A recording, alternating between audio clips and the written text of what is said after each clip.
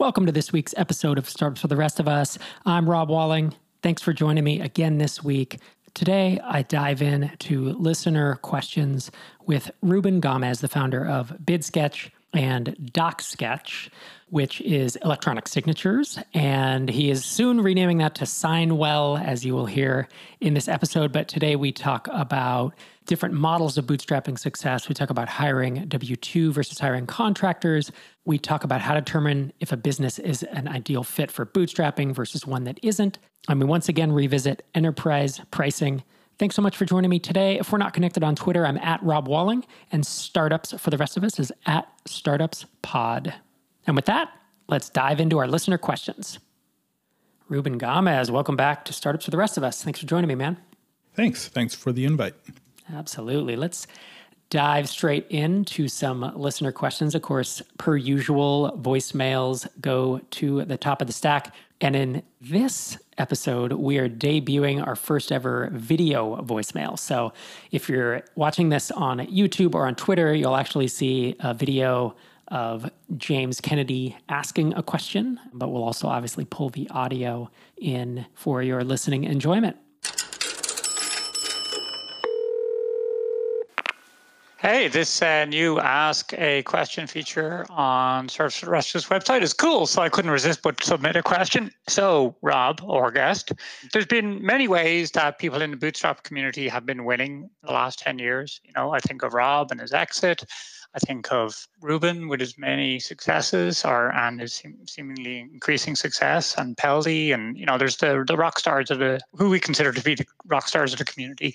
But I was wondering, who are your 5 top templates for success that you've seen as bootstrappers, maybe for different reasons? Maybe some have exited, maybe some are holding on, maybe some have gone big, maybe some are staying small. I'd be interested to see who you admire most within the bootstrapping community. Keep up the great work. Thanks for the question, James, and for trying out our new video ask. You can go to startupsfortherestofus.com, and there's an ask a question link at the top, and you can do audio or video asks just right there in the website or from your phone. So with that, he asked about who we admire most as bootstrappers. I think we can just throw out a few folks who I think we respect, who are doing good work, pushing things forward. And bootstrapping is such a trip because I'd say bootstrapping and mostly bootstrapping, let's be clear, right? If you've raised a small amount of funding, non-venture track, right? We're not going to be purists about it. But there are some people who are really ambitious bootstrappers, right? And they want to build a $5 million, $10 million bootstrap company and sell that for a lot of money, or maybe they want to pull a bunch of profit on it. And then there are, I think, people who are building awesome, amazing lifestyle businesses of like, hey, we're doing $50K a month and it's me or 2 people, and we're just raking in profit on that. So those are 2 models. Maybe there's a third you have in mind, but who are some folks that you see in our space, who you respect and you feel like are doing good work? That's right. They're also, besides like just trying to be super profitable, having larger teams, and the ones that are a lot more efficient with the people that they have on the team and the revenue that they're basically optimizing for revenue in some cases. There are 2 names that come to mind, or 3 names that come to mind. First, I would say Ted and Harry from MoreAware. And I like how they've been bootstrapping for a long time. They've been building their business, and they didn't have like this crazy growth right from the beginning. It took them a while, but they have a great business right now. They're super profitable. They like to optimize for revenue per employee, which is kind of interesting. I've always liked that way of thinking. And I just like how they run their business. I always have.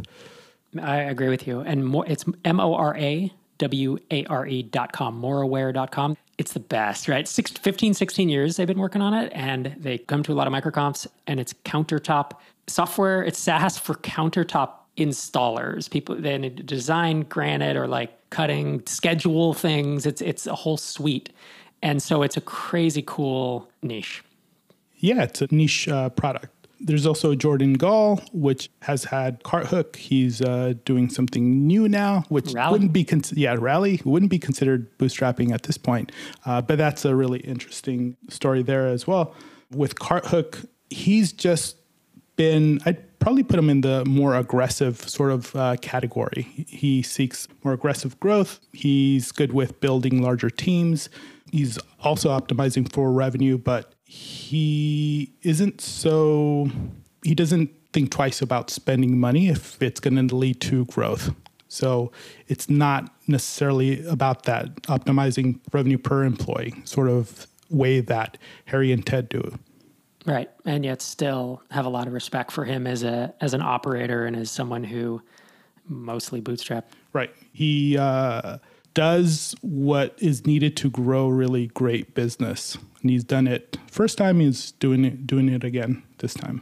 Yeah, and that is such a fascinating difference between those two examples. You know, when you say aggressive, you don't mean interpersonally for Jordan. You mean he's just aggressive about growing a business, that he is willing to hire a team of 30 people and to, hey, I'm going to raise more funding to do this within reason. You know, not going to be this crazy venture-backed story necessarily, although as we're talking about at Rally, you know, I know he's working at a different level now, but I actually had them on my list as well. A couple other folks I thought about include Peldy from Balsamic, right? One of the OGs. And he has, you know, he wanted to be a solo and then just hires individuals as needed and obviously doing very well in terms of profit. I think he runs more like Moraware, where I don't know that he looks at profit per employee or revenue per employee, but I do know that he thinks of it like this is a long-term business. And I can imagine Peldy running Balsamic in 15, 20 years. Versus folks who, at least in my experience, folks who are ambitious about growth tend to be moving towards an exit. I'm not saying everyone, but that is like the pattern that I see. And Peldy is not like growth, you know, I'm going to do it. It's kind of like, no, serve our customers, show up. And not saying he would never sell, but another example is Matt, Joel, and Ken at Churnbuster. And they acquired Churnbuster from Andrew Culver a few years ago, but they're doing really well. I'm an angel investor, so I kind of know the ins and outs of that. And they're a pretty cool balance, actually, because they want growth, but they're not like, it's certainly not growth at all costs or even as aggressive or ambitious as like pushing like Jordan. And yet they have success in their own way. And it's a very profitable business. And they're looking at taking out profit distributions to investors, which I think is something a lot of people talk about that as a goal. And very, very few bootstrappers who are not solo, who actually take investment, wind up doing that. A lot of them, again, that I see wind up exiting instead of doing that. So that's a fun one. And then I think I'll name two more. So I think what Rand Fishkin is doing with SparkToro is pretty cool. He raised his round. He said, I don't know if he's public. Again, I'm an investor there. So I don't know if he's public about revenue, but I believe he said it's tens of thousands of dollars a month. And it's just him and Casey, and they have some contractors. So like they're doing fine. I like that one. It's very interesting how the difference between what he's doing with SparkToro and what he did with Moz, and how based off of everything that you learned from what happened at Moz, how he's just changing his approach. That's a cool one. And then Michelle and Matthias Hansen with Geocodio. I think they're a good example of folks who have built, it's just, as far as I know, it's just the two of them. If I were to guess, it's doing 10, 20, 30 grand, some number that will throw off a lot of profit for two people and funds a lifestyle. And I don't get the feeling that they have the intention of growing it big. I don't get the feeling that they want to sell it, but they are living that corner. That's another, perhaps contrasting with a Jordan Gall approach, or even my approach, right? Or your and my approach of, hey, I want this thing to get big. I'm going to compete in a big space. And the idea of exiting is, for a lot of money is intriguing. I don't think that, that's something they want to do. How would you have described your approach when you were doing Drip? It's interesting. It switched. The idea was like, oh, this will be another lifestyle business. This will be great. Because Hittail before it was doing 25, 30 grand a month. It was just me, few contractors. So it was that amazing cash machine. And it was the most profitable and the most money, right, that I had ever pulled out of a business. So Drip, I was thinking, could it be bigger than that, still profitable, but really just be me or a couple people? I didn't want to grow a team. That's how it started. And by the time we pivoted into becoming full-blown ESP and then marketing automation, I was like, we can't do that. We have to hire. And when we got to, obviously 10 people when we were acquired, my approach by that time had become, this is an opportunity that I don't think I should fumble, because the how big the space was and how much traction we were getting and the kind of mini brand that we had built, it felt like I would have been doing myself a disservice in my life to not take advantage of that and try to build it. And I didn't suddenly become, I'm going to build it and sell it. But I did see the path to many sevens figures, and frankly, probably would be, at this point, if I was still running it, it would, be in the 8 figures, which obviously it is now with the new owners. But that was that. How would you describe your approach? Because see, folks know you founder of BidSketch, now the founder of Signwell, and BidSketch is proposal software, SaaS, and Signwell is electronic signature, which is a much, much larger and much more competitive space. And so it's a different, would you say those two are similar, where BidSketch is maybe the lifestyle portion and Signwell is like this thing can get really, really big? I think that's right. With BidSketch, it was definitely about I just quit my job to do that full time.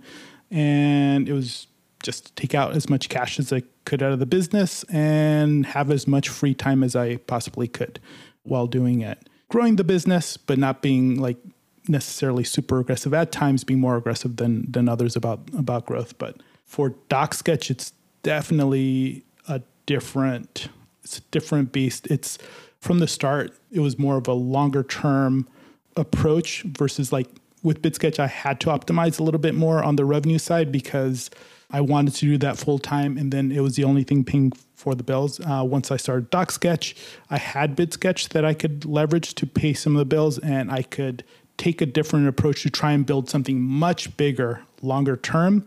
Sometimes when you overly optimize for revenue early on, you damage your chances for creating something much bigger later on. So that's sort of how I'm thinking about the differences between the two.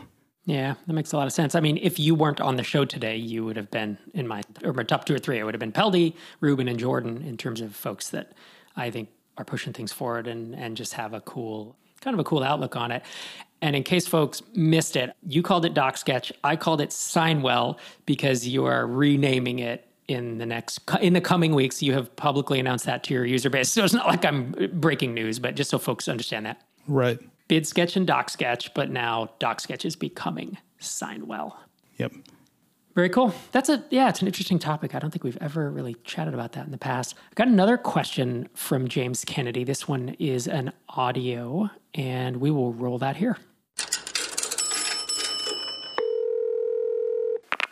Hey, good morning from a beautiful beach in Dublin Bay. It's James Kennedy here, listening to you talking about full-time versus W-2 versus contractors. Another topic that's interesting is outlook and view. Like if you use upworking people who are used to remote working, contractors, they have a different outlook rather, which can be for good or ill. Oftentimes contractors who are working on Upwork or other remote places, they actually do want stability of a long-term gig so you can hire, give them 40 hours a week. And then the other side of it is, forgetting the W-2 side of it is, there's paperwork, but probably the bigger part is the emotional commitment. It's a different mindset. If you're hiring for a full-time position at all levels, really, they just have a different mindset, and you have a higher bar to meet their expectations, which I'm not saying is good or bad, but it's harder to meet their expectations.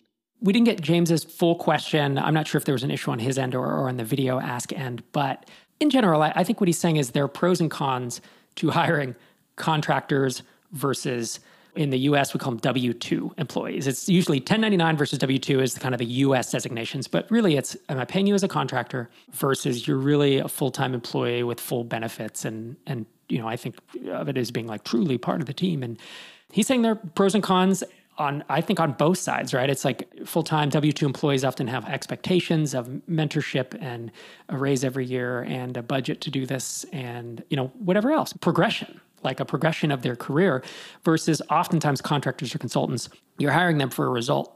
And if they don't perform, you can let them go quickly versus W-2 folks. It's harder. It's harder to fire someone, right? Just mentally and even legally, I'd say in a lot of places. So what's your thinking? You have hired a lot of people over the years for your companies. And when do you look at hiring contract versus W-2?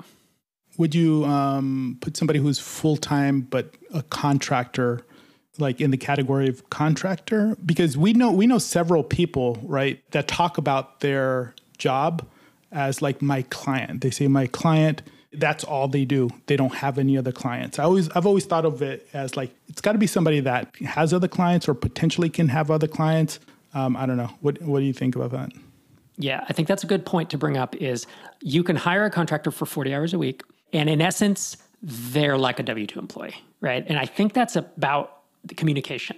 And it's about when you're hiring being like, look, we have to pay you as a contractor because XYZ reason. Usually it's you live in another country and trying to hire you through the IRS and your country's thing. It's just way easier to do it as a contractor. But we want you to be, you are part of the team, and we want you to feel like this is your full-time job.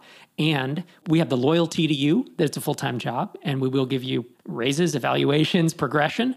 But what we need from you is, I don't want you to take on other contract work. Like that's the expectation, right? So I think it's about communication there. And I think if you leave it open, I don't know. I think it depends. You're right. We have a lot of folks who have a 40-hour week contract gig, and they treat it as a client. They don't have that connection. So I think it can go either way, just based on conversation.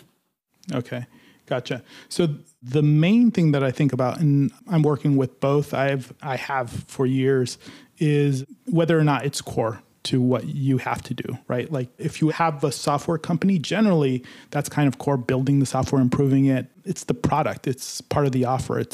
So like development is generally going to be full-time. In some cases, budget may not be there to where you can afford, like in the early days for BidSketch, it was a couple of developers that were part-time developers, they were contractors. But if you can afford it, then yeah, I would say that's full-time. And that doesn't mean you don't enhance that team with, contractors from time to time or anything like that.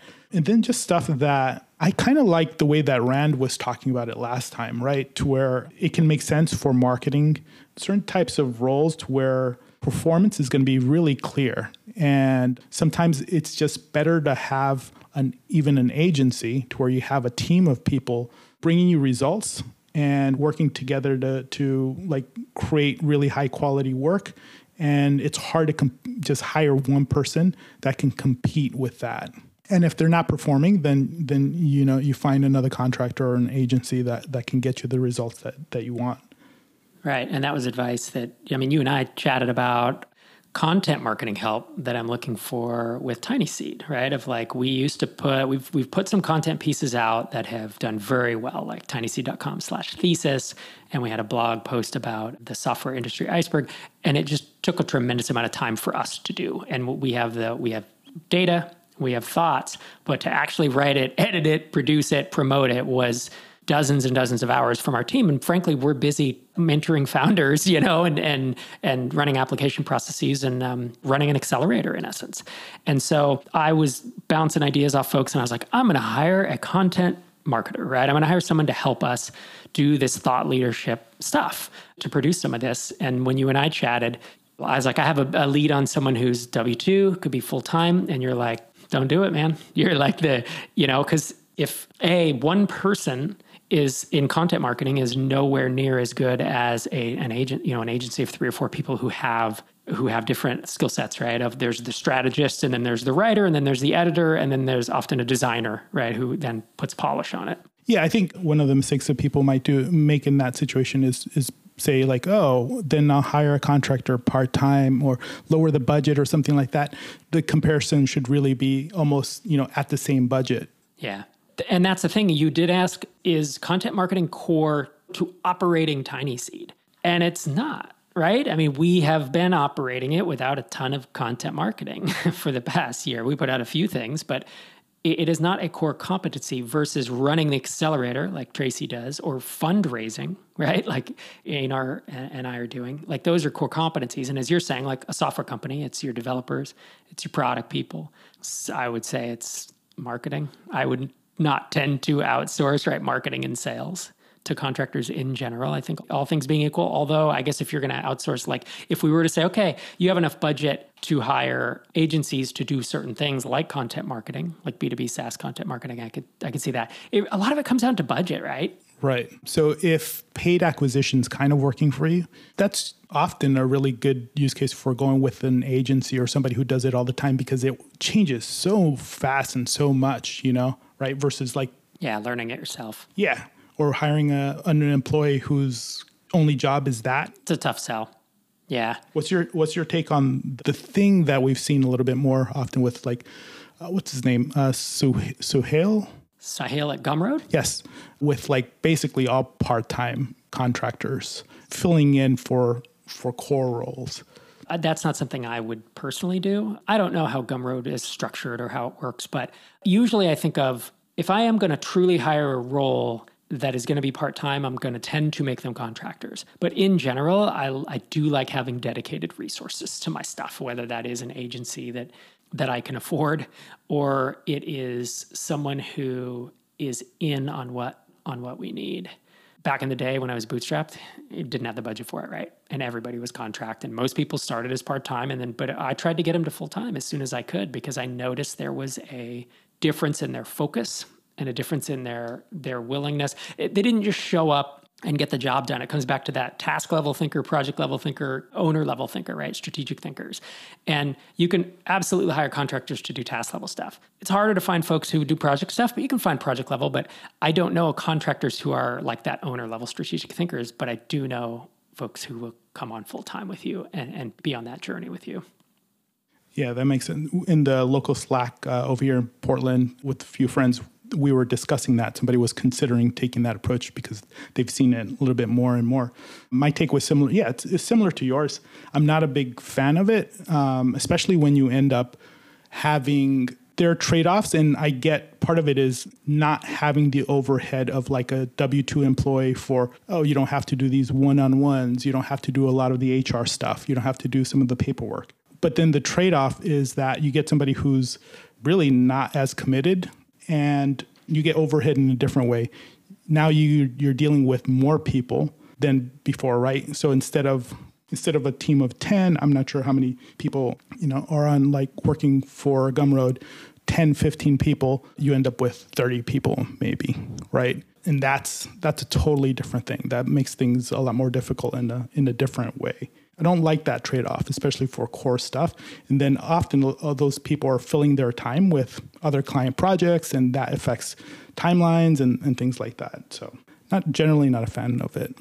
My thinking on it has changed because I used to be all part-time contractors, and then I was some full-time contractors. And then once I experienced, like I said, the buy-in and the ownership of having full-time W-2 people, I was like, oh, okay, if I'm going to build that kind of business, I want my core stuff covered. If I want to build an amazing lifestyle, again, coming back to lifestyle, that's not a pejorative term for me. That is like lifestyle business is a cash cow. It's a great business, And if I want to build a business where I can just take out maximum profits and I'm willing to project manage and have a lot of resources, like you're saying, 2 or 3 times the number of people and they're all part-time, that's an approach. It's just, I don't think it's an approach that I would take anymore.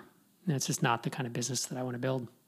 Thanks for the questions, James. That was super helpful. And again, video and voicemail questions, they go to the top of the stack, startupsfortherestofus.com. You can hit the Ask a Question button at the top. Our next question came from Twitter, and it's from Jeff Swenson. His Twitter handle is JS Swenson with an E. And he was just asking me a question directly. He said, do you have any content that addresses how to determine if an idea is fit for bootstrapping versus one that isn't? First thing I will say is, I don't think there's a direct dichotomy of bootstrapping or not. There's often like, do I bootstrap? Do I want to raise a small amount of funding? Or do I want to venture track? I would say there's a continuum, but those are at least 3 different options. But my response to him was, I haven't specifically created content on this, but in general, I believe you can bootstrap almost any software company. But if you're dealing with manufacturing or real estate, right, like WeWork, then probably not. It's going to be really, really hard. You're going to want to raise money. And then there's businesses that only work at scale, like Facebook, where if you build a SaaS and you have 1 client, they get value out of it and they pay you. If you have 10 clients, they get value out of it and they pay you. Facebook with 1, 10, 100 people is worthless, right? So that's the kind of business that needs to be at scale, not only to provide value to the group through the network effect, but to then have enough scale that you can monetize it with ads, which is how those types of business, the consumer type businesses tend to be not funded, but the way they tend to monetize.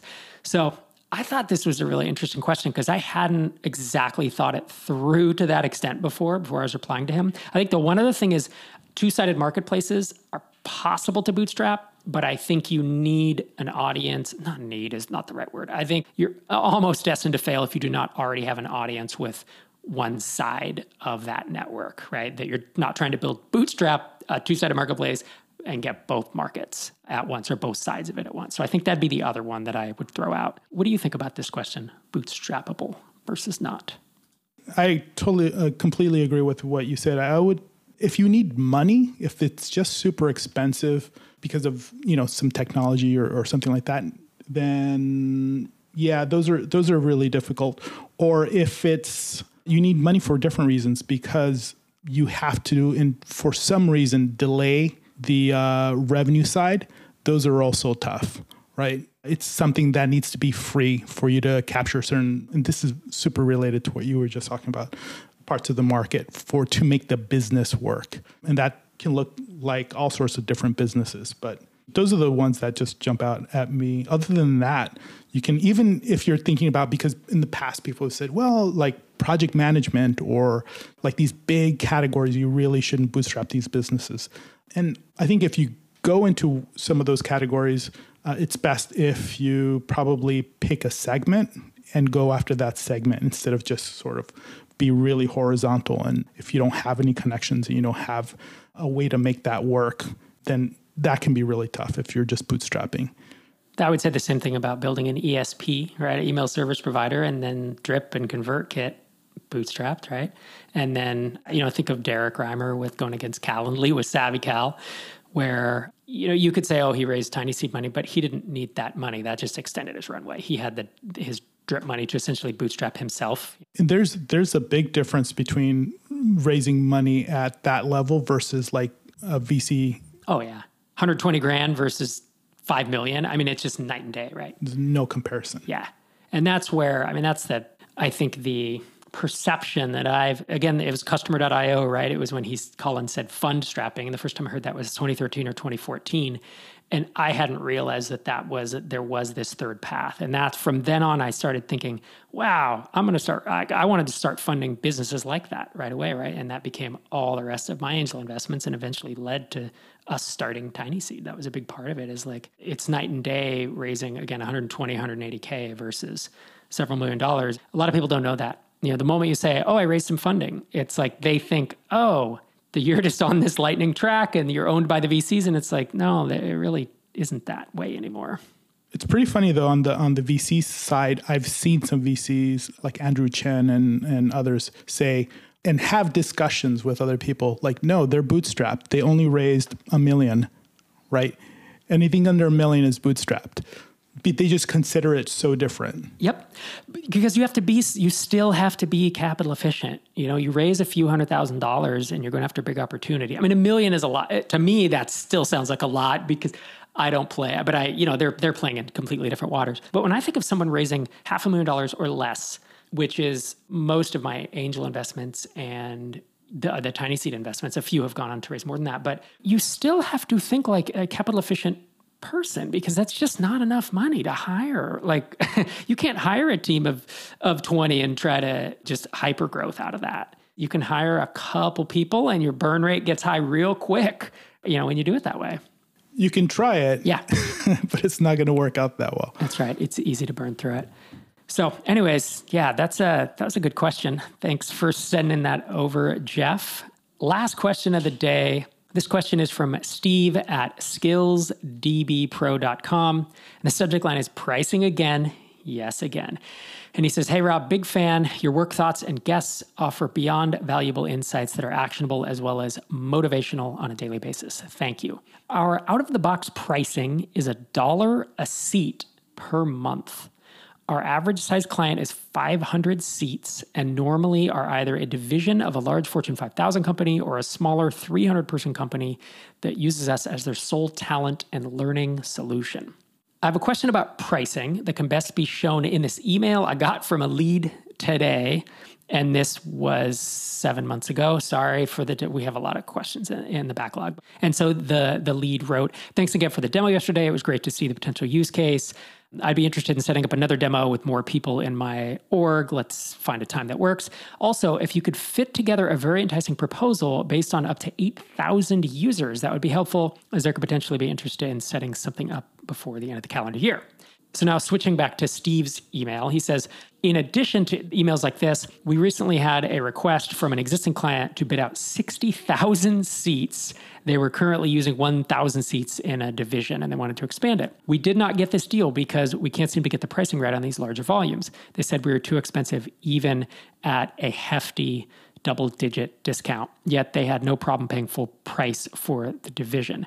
I'm terrified of underbidding larger projects and end up bearing myself with both work and money. I'm sure you've had this problem at Drip or one of your guests have run into this. I'm just out of my league figuring out how to price large clients, and they are coming our way more often. Thanks for any thoughts you have on this. What do you think, sir? First, I love this business. I mean, they're great. Yeah. 500 seats, 6,000, 60,000. It's great.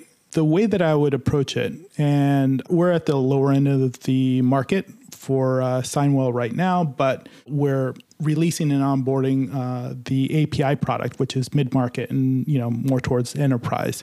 We're also now HIPAA compliant and SOC 2.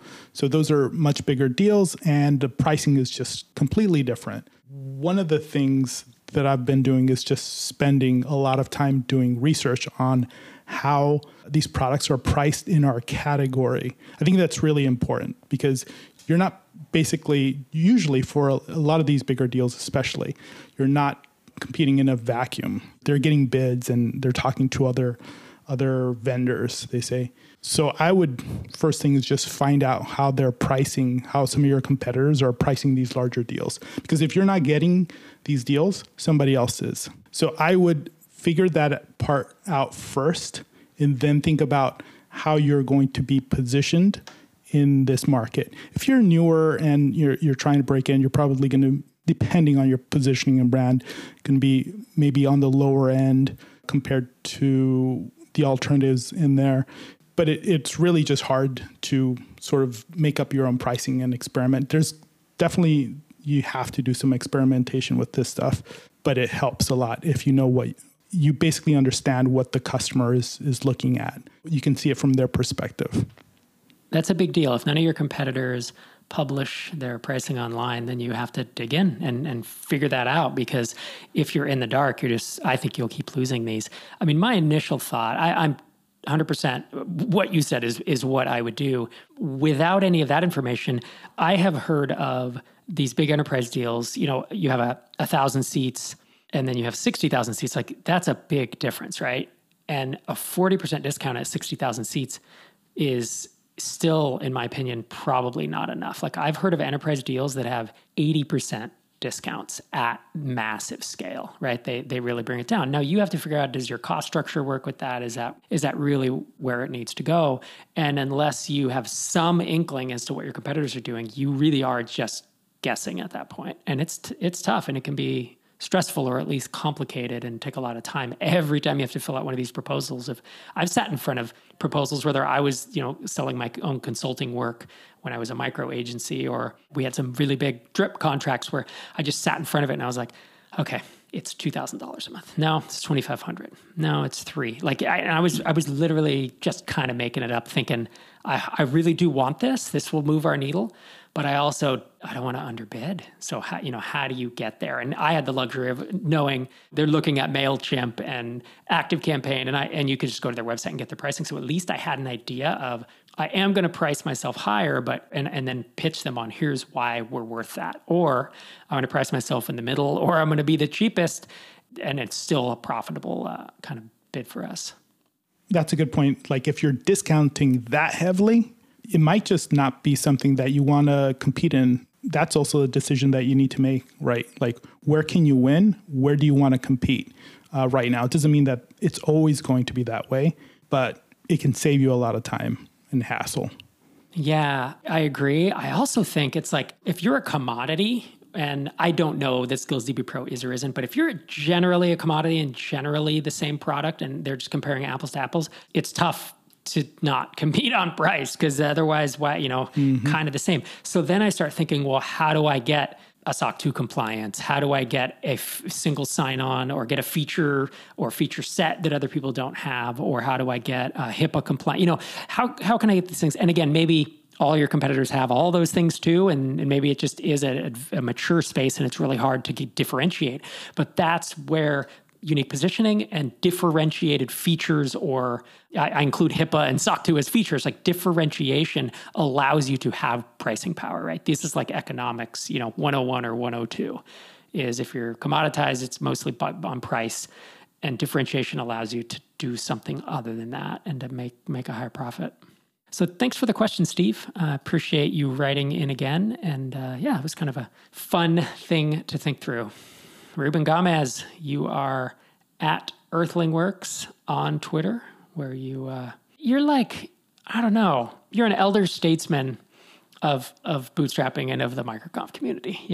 It's like you go on Twitter and you say wise things. Is that another way of saying old? No, I did use the phrase elder, but OG, yeah. OG, yeah, realistically. But whenever I see you respond on Twitter, I'm like, this guy knows what he's talking about. So if you're not following EarthlingWorks, you should go out and do that. And obviously, docsketch.com. When this goes live, but soon it will be signwell, signwell.com.